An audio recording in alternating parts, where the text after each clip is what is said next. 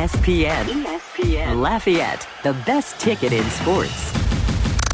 Great Scott! The Great Scott Show. And as they head into the final furlong, all of the other radio stations and radio hosts are left in the wake of a keen turn of speed by the Great Scott Show, the champion. With Scott Prather. Steal the show.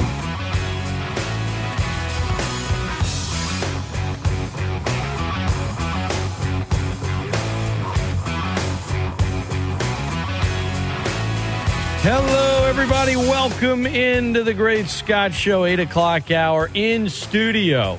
Joining me now, assistant coach for Louisiana Ragin Cajun baseball, Cajun lifer, the Mr. Anthony Babineaux. Coach Bab in the house. Good morning, Coach. How are you? Good morning. How are you? I'm doing well, man. I'm doing well. I want to talk a lot of college baseball with you, Cajun baseball with you, but, you know, I'm seeing Coach Deggs, and Coach doesn't tweet a ton, but usually when he does, it's specific to just his job, Cajun baseball, in some way, shape, or form. And he was quote tweeting some former Cajuns and what they were doing in the minor leagues.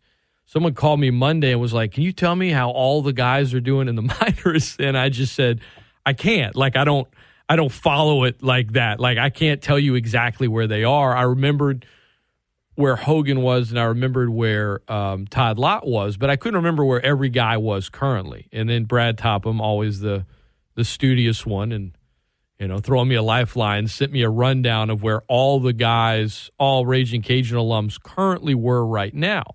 I was going to say, I hope you got some help and not counting on me to answer that question Bab's either. Looking at me in the face like, what's going on? Don't do it. Don't do it. Next question.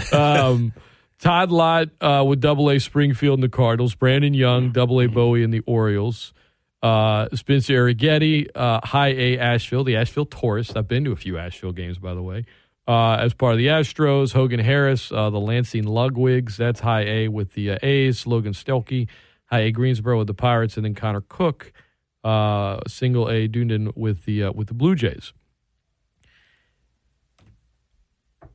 How often are you able to pay attention to it? Because I imagine as a coach, especially during the season, you're locked in. Like, is it kind of a deal where when a guy gets elevated or a guy does well, you guys talk about it a little bit? Like, how closely are you able to follow some of the players that come through the program when they're going through, which, I mean, talk about a battle trying to get from the minors into the majors. Only 3% of those guys get up to the majors. Right. Well, it's tough to, during the season, it's tough to, which is when these guys are playing, it's tough to follow them just because of how involved our season is and what's involved with our season. Obviously, if they make a move, if they get promoted, you know about it because you see it on social media or, our players keep up with them a lot more than we do, believe it or not, just because they're, constantly on their phones and into that type of stuff and read up a lot about the minor league system and pay attention to it, follow it. We have a lot of other things going on, and like I said, we find out about it whenever guys get promoted or when something like this comes up, when the media asks, we'll do some digging. But, during their season, it's so tough to keep up with those guys because of everything that's going on. But I know that the guys that are out there, especially a few of them, are doing really well. So just very proud of the alumni that we have that are still playing professional baseball, the guys that have made it all the way up to the big leagues, and guys that are going to get an opportunity at the end of this season. Very excited for those young men as well.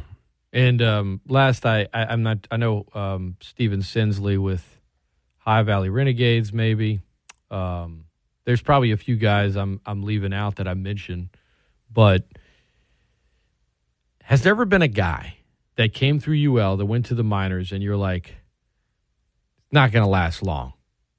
And then maybe that's the wrong way to look at it. Let me just ask you like this. Someone that lasted longer than you expected to or went to a high level that you're like, you know what, it's grit, it's all of it. Or if you always feel like your guys are going to do it. Well, you always feel like your guys, for the most part, are going to do it. Now, guys that get drafted, not all of them Well, every guy that gets drafted, I guess the scout that drafts them, they have some tool that projects at the major league level, whether it be their speed, their arm strength, their power. You know, a guy like you mentioned Steven Sinsley just a few seconds ago, all right? His power, no doubt, projects at the big league level. Now, will he make it there? I don't know. Like you mentioned, it's very, very tough. Very, very tough to make it there. Will he be able to, hit enough? We know he's got enough power. He's got just as much power now as those guys that are in the big leagues. Right. But can it translate into consistency offensively and things like that? Other guys really good with the glove. Will they hit enough to make it there? So you just never know. To answer your question, you got guys that hung around longer than maybe I thought they would have. You don't really look at it, at least I don't really look at it like that. Like, man, this guy will never make it. Sure, I don't look at it like that. But you might look at it and say, it's a tough road to climb because you were drafted all the way back here. So while I know how good you are, teams are going to look at you more as we just need players out here to help us develop the guys that we anticipate. Right. There's no doubt that some guys are drafted as fillers because there's so many. Now, there's not as many now, minor league teams, because they've reduced them since 2020 and everything that has happened. So they don't need as many fillers nowadays, but some guys were drafted merely as fillers and guys that were just ready to start a professional career and leave college. And when those guys very rarely make it because they weren't drafted with the intention of getting to the big leagues in the first place. But then you have some guys that get drafted in that spot, and then lo and behold, they shock everybody, and then before you know it, you're watching them on TV and like, well, how did this happen? Right. But you never know. It's all about luck and opportunities and timing. All the guys that leave our program for professional baseball, there's a right time to enter the draft, right? And what I mean by that is you want to go in as a prospect. You want to go in when you have the best chance of climbing the ladder and making it to the big leagues. Now, obviously, the minor leagues is a chance to develop.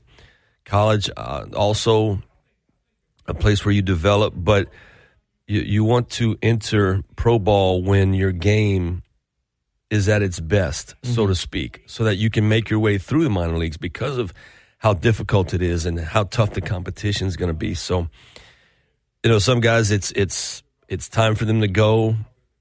Other guys, they need another year, even though they're draft eligible. There's a whole lot that goes into it, and there's a lot of conversations that go on between the player and the scout, the player and their coaching staff, and you just hope that the players, listen to the best information possible. I didn't mention Hayden Cantrell, of course. He's with the Double-A team. He's part of the Brewers. My last thing on minor league ball I have for you. I was talking to Coach Matt Deggs Monday, and he was saying, I wish we could play more. I wish we had more games in college baseball. If we want to be a development for the next level, the more we play, the better it is. From a development standpoint, obviously the minor leagues is what it is. I don't know what better solution you have. You need to develop guys before they go up to the big leagues. But how you play in the minor leagues and sort of the setup of it is a little different, right? Guys ultimately are playing to go somewhere else. Guys are trying to do whatever they can to get to the next level. A manager is maybe, my point is the game maybe is played a little bit different than it would be in college, where it's more of mimicking how you play in the majors, right? We're trying to win our conference. We're trying to win a championship. We're trying to do this. In the minor leagues, I mean, I don't know what kind of postseason they have, but if anyone out there listening knows who the minor league champion is in each one, I actually think you might have a problem. It might have an issue. It's from that standpoint is in some regards college baseball better at developing or getting a guy ready for the majors as opposed to minors simply because of how the game's played? Does that make sense? Because you could be in the minors for years. I agree with you say. Get to the majors, and it's like, well, I have to relearn how to compete the way I'm supposed to in a baseball game. I agree with the way you described the college game versus the major league level. I got you. As far as championships and team and all this stuff in the minor leagues, it's trying to get there. It's each man for himself. It really is. I mean, it's still a team. It's a team concept. They compete for championships, and like you mentioned, there's a champion in each minor league, AA, single A, AAA. There's championships, and there's a champion at the end of each season. But the bottom line is those guys are trying to get to the big leagues. So it's each guy for himself. It really is. At the college level, it's not that. That's not how you win at the college level. It's got to be team, and you've got to play for each other, and you've got to sacrifice, just like once you finally do make it to the major league level. So I do think the college game mimics the major league game more, but I think you need that minor league system to get yourself ready, because there's just so much of a difference between, and I know football doesn't have it, basketball doesn't have it, I realize that, but there's also not as many rounds in the draft, excuse me, of those drafts either. You know, they're taking only the very, very, very, very best players for basketball and football in the drafts, right? I mean, if baseball just had, let's say there were no minor leagues, and if baseball just had a few rounds and they were taking those, top 5 rounders, those guys are just about ready for the big leagues as well. They would be able to go from college to a big league roster, because you see some of them do it already. The first rounders, the second rounders, they don't spend more than a year or two in the minor league system anyway. But when you have so many rounds and all those teams that they have to fill, then I think you definitely do need that. If you cut out rounds 6 through 40, like you had a few years ago. I mean, Hayden Cantrell almost was back at UL, but there were 5 rounds, the COVID draft, and he went in the 5th. And right.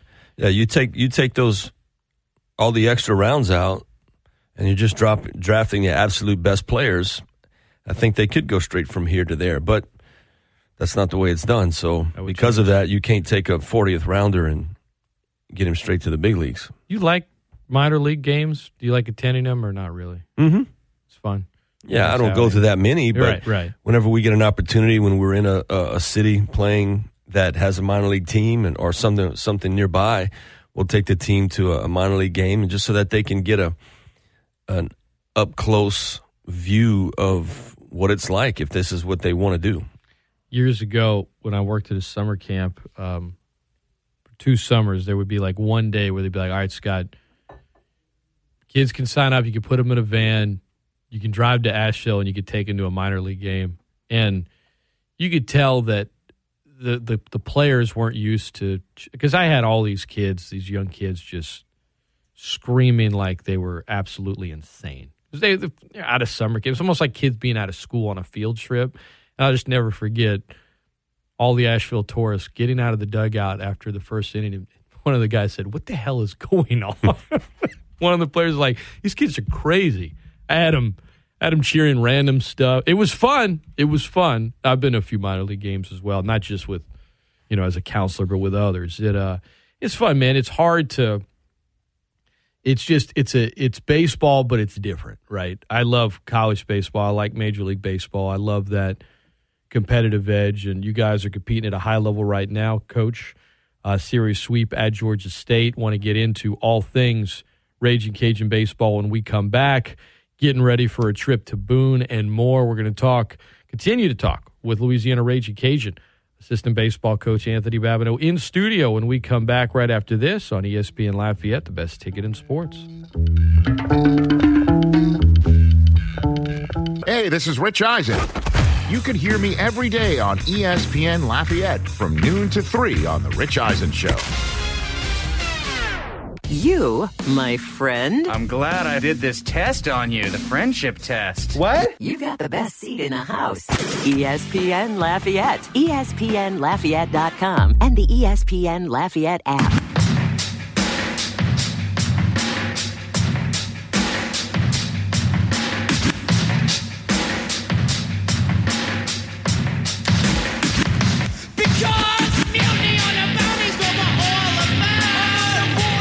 Welcome back to the Great Scott Show. Scott Prather, assistant Ragin Cajun baseball coach Anthony Babineaux in the house, in studio, hanging out with you on a Wednesday morning. Louisiana, no midweek games this week or next week.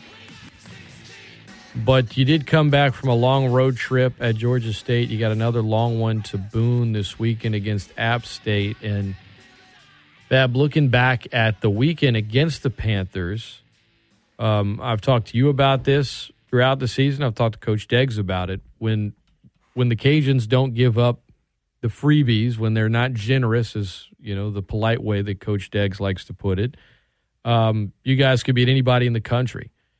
And this past weekend, 4 walks all weekend. I mean, solid defense. I think you guys are second in conference right now in fielding percentage. Super aggressive at the plate. It was, in terms of, I think, the style that you guys try to play with day in, day out, you were able to do it throughout the weekend. We really were. I mean, the weekend, for all intents and purposes, was flawless. It really was. We played great defense. You just mentioned our pitching was outstanding, especially when you talk about getting 2 complete games, Saturday, Sunday, Schultz and Wilson. Friday, those 3 guys split that game up 3-3-3 tremendously.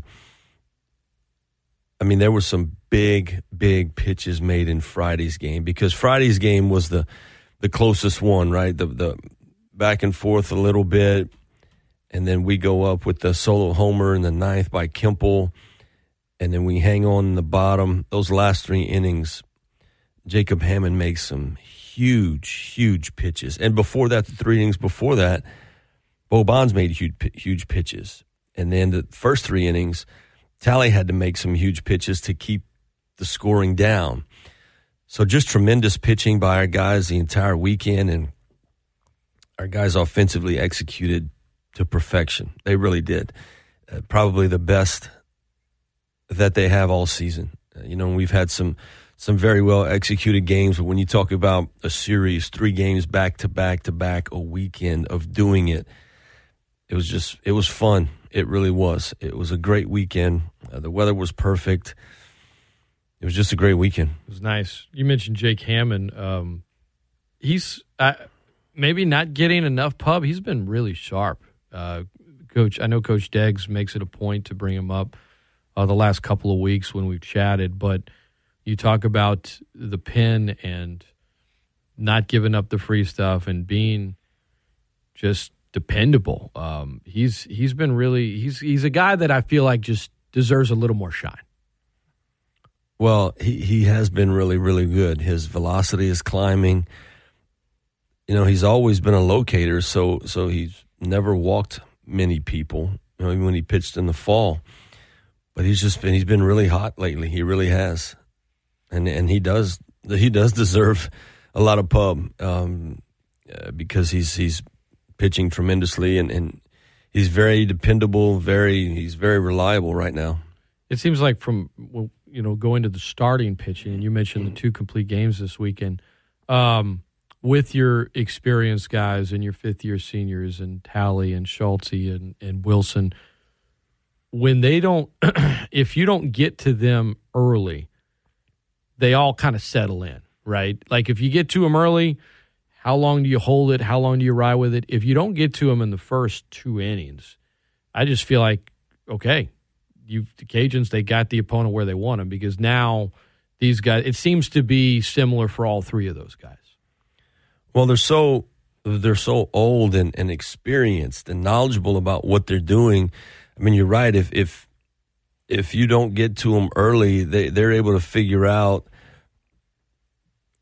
your weaknesses, and they just start to exploit that as the game gets further along. And all three of them have the ability to backwards pitch, which I know you know what that means, and you know, so the way that they throw at the beginning of the game doesn't mean it isn't necessarily how they throw at the end of the game. As far as patterns that they get in, you know, they're able to all do that. So, and look, there's been some teams that have gotten to them early and often, and they haven't been able to stay in very long. All three of those guys on different locations. But there's also been a lot of times where they've gotten to them early for a couple, but then they've settled in. And then it was not much the rest of the way. So just fortunate that we have, you know, that experience on the mound those 3 days, and that, you know, it's really, really nice when, and we've been able to do this for the majority of the season, it's really nice from weekend to weekend, you know, to have your three pitchers be the same, your three starters the same, because when that happens, that means you're doing pretty well. It really does. And those three guys have locked down Friday, Saturday, Sunday for quite a while now. So it's a luxury to have, so to speak, as compared to every week in your staff meetings. Okay, who we go with Saturday, you know, TBA Sunday, to, you know, heaven forbid you get a TBA on Friday. You know, that's when that happens. But it's like that sometimes. But fortunately, we've been able to have some consistency in all three of those spots. Anthony Babineaux, our guest, ESPN Lafayette. I'm Scott Prather. Getting to the offense, is Carson Roccaforte an All-American this year because he's playing like it? I think he absolutely is. You know, on somebody's list, he's got to be.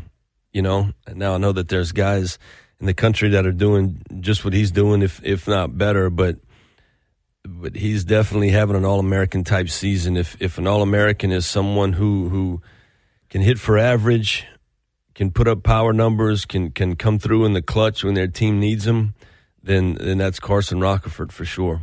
I mean, he could finish this year with a 350 batting average and 60 RBI and 15 or 16 homers. And I think he's going to finish with more than 60. He's got 50 right now. There you go. You know, we're one shy of 50 right now. And 70 maybe. A ton of stolen bases as well. Like, I look at how he's projecting, and you go, oh, well, you're just projecting. Well, I can when a guy is as consistent as he's been. And I think that's what's been most impressive to me about him. You see guys sometimes, Bab, come onto the scene, a lot of success at the plate, scouting report gets out there. Oh, why are they in a slump? Oh, what's happening? Well, the other team gets to play too. Mm-hmm. For him to be as consistent as he is, I think is, I mean, as a coach, how much of an asset is it when you know, I know what I got in this guy, I trust him, and I know what I have every single time out? Well, it's a great feeling. It really is, because you start to, not just the coaches, but the team, you depend on those guys. When those guys step to the plate, you just know. Well, you don't know something great is going to happen, but it gives you the warm and fuzzies. You know, you get excited. You get excited when guys like that step to the plate, especially when there's guys on base, because you just have a feeling that something good is going to happen, that they're going to drive those runners in. And for the most part, all season long, that's what Rock's been doing. He's been very consistent, and you know, he shoulders that burden. He really does. It's the pressure's not too big for him. He doesn't mind being that guy, you know, that is tasked with that responsibility. And he's done a tremendous job. He's responded well to, and look, we put a lot of pressure on him too, because he's a great player. We know he's a great player. We know he can handle it. We put a lot of pressure on him also. When he's not getting it done, I mean, you can ask Carson. When he's not getting it done, he gets called out. Because, hey, man, you've shown that this is you, so let's go. Here's the standard. That's right. Here's the standard. You set a standard for yourself, and you're not living up to it. You know, and that's with all of our guys. But Carson is an unbelievable young man, and just he works hard. He deserves the success that he's getting. When you mentioned when there's guys on base, when the bottom of the order plays like they did this past weekend, the whole lineup, it's potent, right? And I think there was a stretch there for a while where you got Kemple, Marshak, Carson, and then Tyler Robertson talking about protecting Rocco. How much of these lineup moves are because of him, whether it be because of, like we said, you know what you're going to get, so there's the dependability there, and how much of it is we want to protect this guy in the lineup because he's our best offensive player, right? He's an All-American. Well, you always want to protect those guys, and fortunately, we've had guys throughout the year that have been able to protect Carson, and you just mentioned when the bottom of the lineup does a little bit, when the bottom of the lineup does things, that's when you can have games like you had Sunday, when you can just run teams out of the park. Because everybody's top, for the most part, stays pretty consistent. And then the bottom, you can have some hot guys at the bottom, obviously some guys with high averages at the bottom, but it usually falls off a little bit in everybody's lineup. But when you have a game where the bottom does a little something, and then the top does what they normally do, you can score runs in bunches, and that's what happened on Sunday for us. But our lineup has gotten very, very consistent. That's been another key to our success over this second half. Obviously, Marshak returning to the lineup, that's been a catalyst for us. And I mentioned before, just the pitching staff, guys finding roles. We've been consistent on the weekend. We've played good defense the entire season. It's just now we're playing very, very, very consistent. Guys are getting comfortable in roles, positions, spots, and you're seeing some consistent success. The task now is to finish hot. We've got to finish strong. We don't have very much margin for error. Our RPI is at a fairly good place, and we've got to keep it there. The only way to keep it there from here on in is to continue to win. That's the only way to keep it there, because the teams that we're going to be playing from here to the end of the season, with the exception of one or two, maybe the RPIs are not very good. So we've got to do our part and win games. Teams that have good RPIs that we've played already, that we've beaten, those guys have to continue to win. That's how it all works. So we're looking forward to what the end may bring. We know we've got a good club, and we know we've got a club that can compete at a very high level, but we've got to get there, and that's on us. RPI, we're going to tackle that, unpack it a little bit more when we come back. The state of the Sun Belt Conference, the future of the Sun Belt Conference as well, and look ahead to this weekend as Louisiana travels to Boone and battles Appalachian State. All of that coming your way with Louisiana assistant baseball coach Anthony Babineaux. This is the Great Scott Show. Don't go anywhere. It's ESPN Lafayette, the best ticket in sports.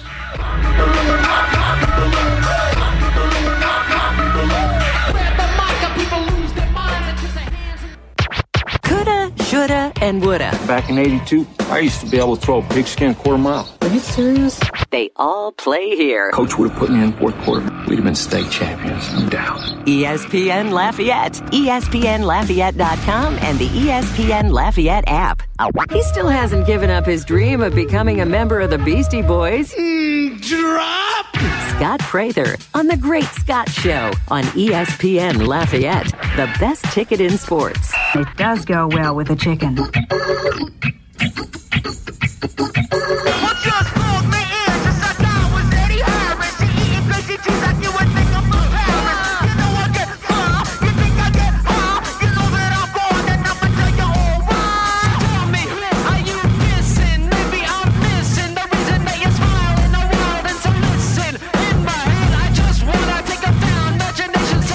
Welcome back into the Great Scott Show. Coach Bab getting fired up, listening to So What You Want. Last week, the 30-year anniversary of Check Your Head. Best album of all time. You say 30 years? 30 years. Mm-hmm. That is Phil Deavy's favorite Beastie Boys song and Coach Seth Thibodeau's favorite. Mm-hmm. I can see it. I don't remember what did you tell me yours was? It's been a while since I asked you. Man, I like a lot of them. No Sleep Till is pretty good. There you go. It's RPI.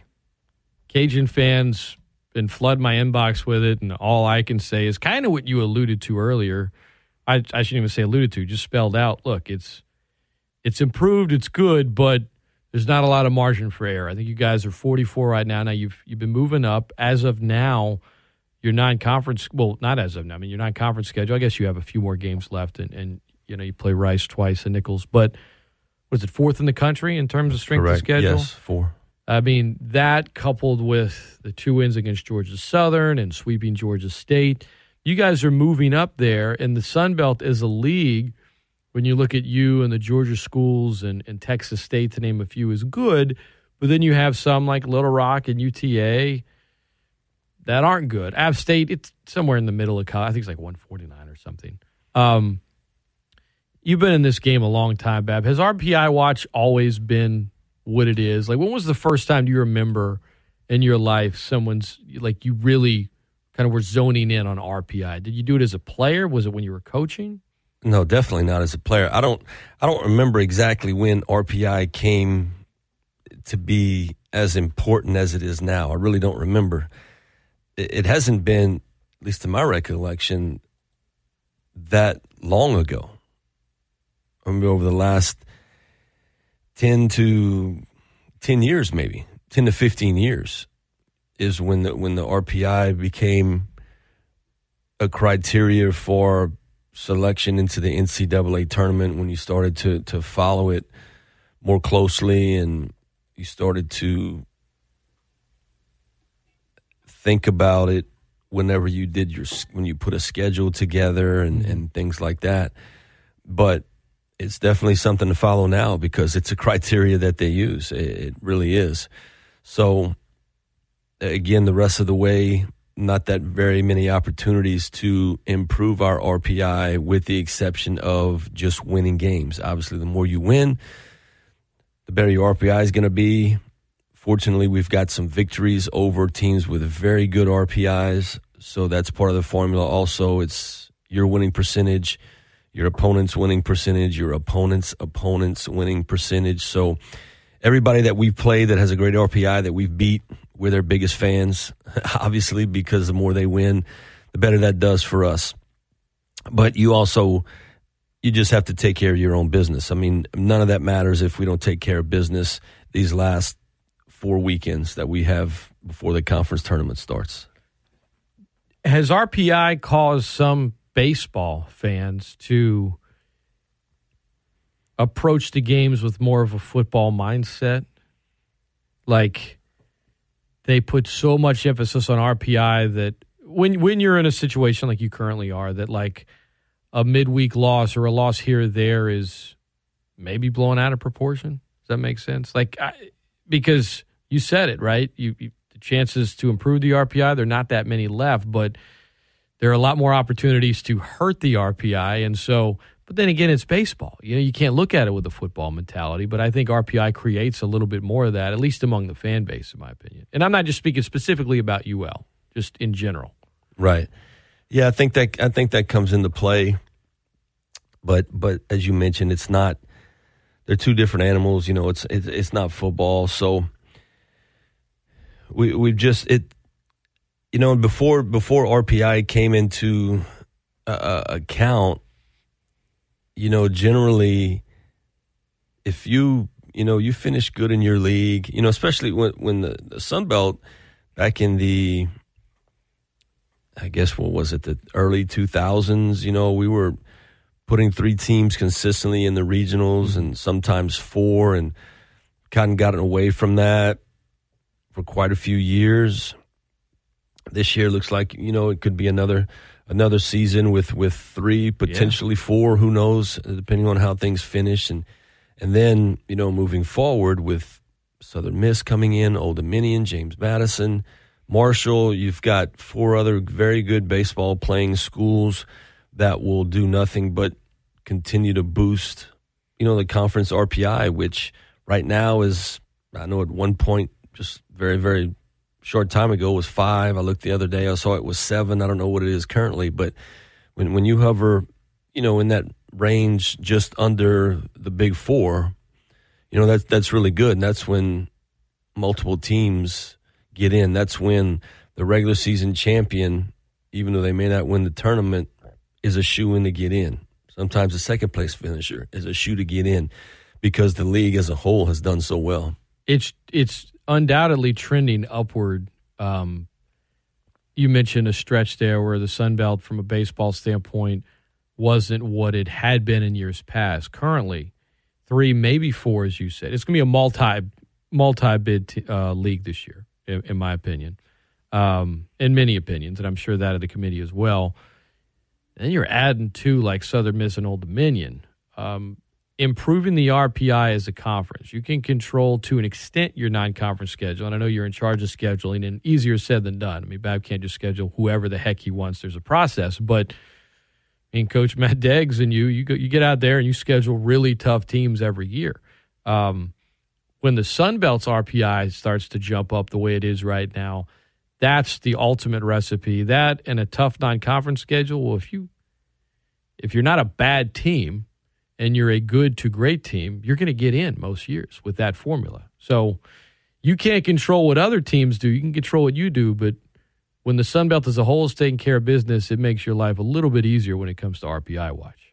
Well, it certainly does. That's why, those other leagues, those bigger leagues, that's why their RPI number is so good all the time. Even the teams in those leagues that don't have great records, their RPI is still really good because they're playing teams week in and week out in their leagues that have great RPI, so theirs stays okay. Now, you can't just have a good RPI. You obviously have to win games as well. You've got to have a respectable record, but having a conference that has a high RPI or a low RPI number is definitely a good thing. And, that helps non-conference wise because, maybe now you don't have to schedule you still want to play good people, obviously, but you don't have to schedule quite as tough of a non-conference schedule because your conference schedule picks up a little bit of that slack. It's kind of a give and take year to year. It really is. Louisiana Ragin Cajuns going to App State this weekend. How do you guard against not focusing too much on RPI? Because Coach Degg said, look, as a coach, you have to pay attention to it. You have to. But you can't let it be a know-all, end-all. You got to focus on the opponent at hand. Well, absolutely you do. And, that stuff, that's for us as the adults, as the coaches, to worry about. The players, they just have to go and play. They have to understand it. They have to understand what each game means and the impact that it can have on the type of season that they want to have. But they just got to go and out and play, and I suspect that they'll do the same this weekend. You've heard us say this, it's a really, really close group. They really play for each other. They enjoy the game. They're tough. They're in great physical shape. And they just, the road doesn't hurt them. The travel, the long days, it doesn't affect them. Right. It really doesn't, because they're strong-minded. They're strong physically. It doesn't. We're going halfway across the country, again this week, and it's not going to bother them. It really won't. They're going to get out there and they're going to be ready to go after a good practice on Thursday night, and we look forward to another great weekend. What's the key this weekend against a team like App State, who I would admittedly I haven't scouted. I don't know a ton about them. No, you haven't. No, sorry, guys.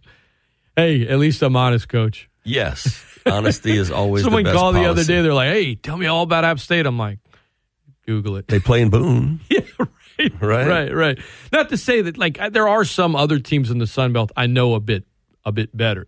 This is not one of them. And I imagine next year when you add some schools, and there are going to be a number of schools y'all don't play every year. Right. And I may not know a ton about them either, guys. I'm just saying. Right. No, the key to this weekend is the key to every weekend. We've got to concern ourselves with what we do well. When we are good at what we do well, we generally have success. And that's going to be the key again this weekend. If we can execute on command offensively, same thing pitching-wise. If we can execute pitches and locate, play defense, we're good. We're very, very good. When that doesn't happen, it doesn't matter who the opponent is. It could be a team in our league or it could be a high school team that we're playing. If we don't execute and we make mistakes and we give things away, we're not going to have success. So the formula is always the same. Obviously, there's a game plan, and you got to attack certain games different ways because of who may be pitching or things like that. But that's stuff that we break down in watching video and the scouting report. But for the most part, it's all on us. It really is. It's a matter of us executing offensively on the mound. Defensively, those things happen. We'll be successful, and it'll be another great weekend. A few minutes left here with Coach Anthony Babineaux. Always appreciate you coming in. Yesterday, Jay and I were talking about RPI and Georgia Southern being third, and thinking back to after the opening weekend, he and I were sitting there like looking at what Sunbelt schools did the first weekend of the baseball season. We're like, man, we feel like Georgia Southern's got a really good team this year, but they just like got slaughtered, like 33-3. I mean, it wasn't that they lost to 10. And then, of course, as it turns out, Tennessee is, I mean, ridiculous. Pretty good. Absurdly good. I mean, I can't remember college baseball teams like this one. They're just, and, you know, they lost one game, conference game, and they lost one non-conference game. It was to Tennessee Tech, a midweek game, 3-2. And Danny Reed, the play-by-play guy at Georgia Southern, I didn't realize it. He informed me that was a wooden bat game. Have you guys done a wooden bat game before?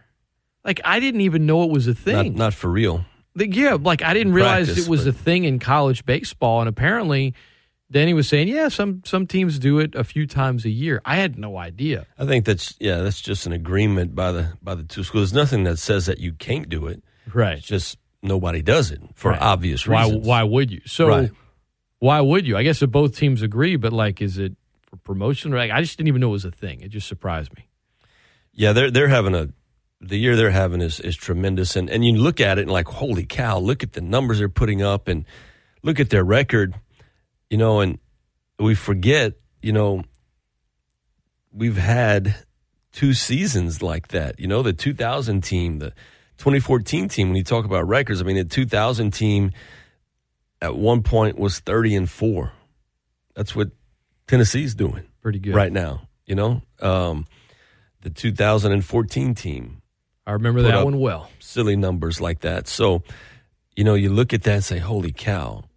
But, you know, we've done that a couple times ourselves, and I can tell you firsthand, that's some kind of fun when you're doing that. Yeah, those boys at Tennessee right now, they're having some kind of fun. I can promise that to you. Into 2014 regular season, unanimous number 1 in every poll. Mm-hmm. And there are no guarantees. Tennessee can have this season, man, and, you know, when the expectations are that high because you're that good, it's championship or bust. I know that was y'all's mentality entering the postseason. Baseball, as good as they are now, when you get to the postseason, and that's just what sets the postseason apart. There's nothing like it in any sport, and in college baseball, it's unique for a lot of reasons. But be here before we know it, man. We're wrapping up April here. You guys will head to Boone, and come Sunday morning in Game 3, you'll be in the month of May, and I know you guys' goal is on Memorial Day to see that name flash up on the screen and get ready for a regional. So it's closing time right now, but I'll be listening this weekend, Coach. Safe travels, and always appreciate you coming in. Thank you, Scott. Have a great afternoon. That is Anthony Babineaux. Big thanks to him. Thanks to Garrick Rattler, who came in on the show in the 7 o'clock hour. Thanks to all you for listening. Pro NOLA segment is going to take place tomorrow, so we'll have Gus Cattengale on. Joe Broussard going to be a guest, all that and more. I'll talk to you guys then. Until next time, this is the Great Scott Show on ESPN Lafayette, the best ticket in sports.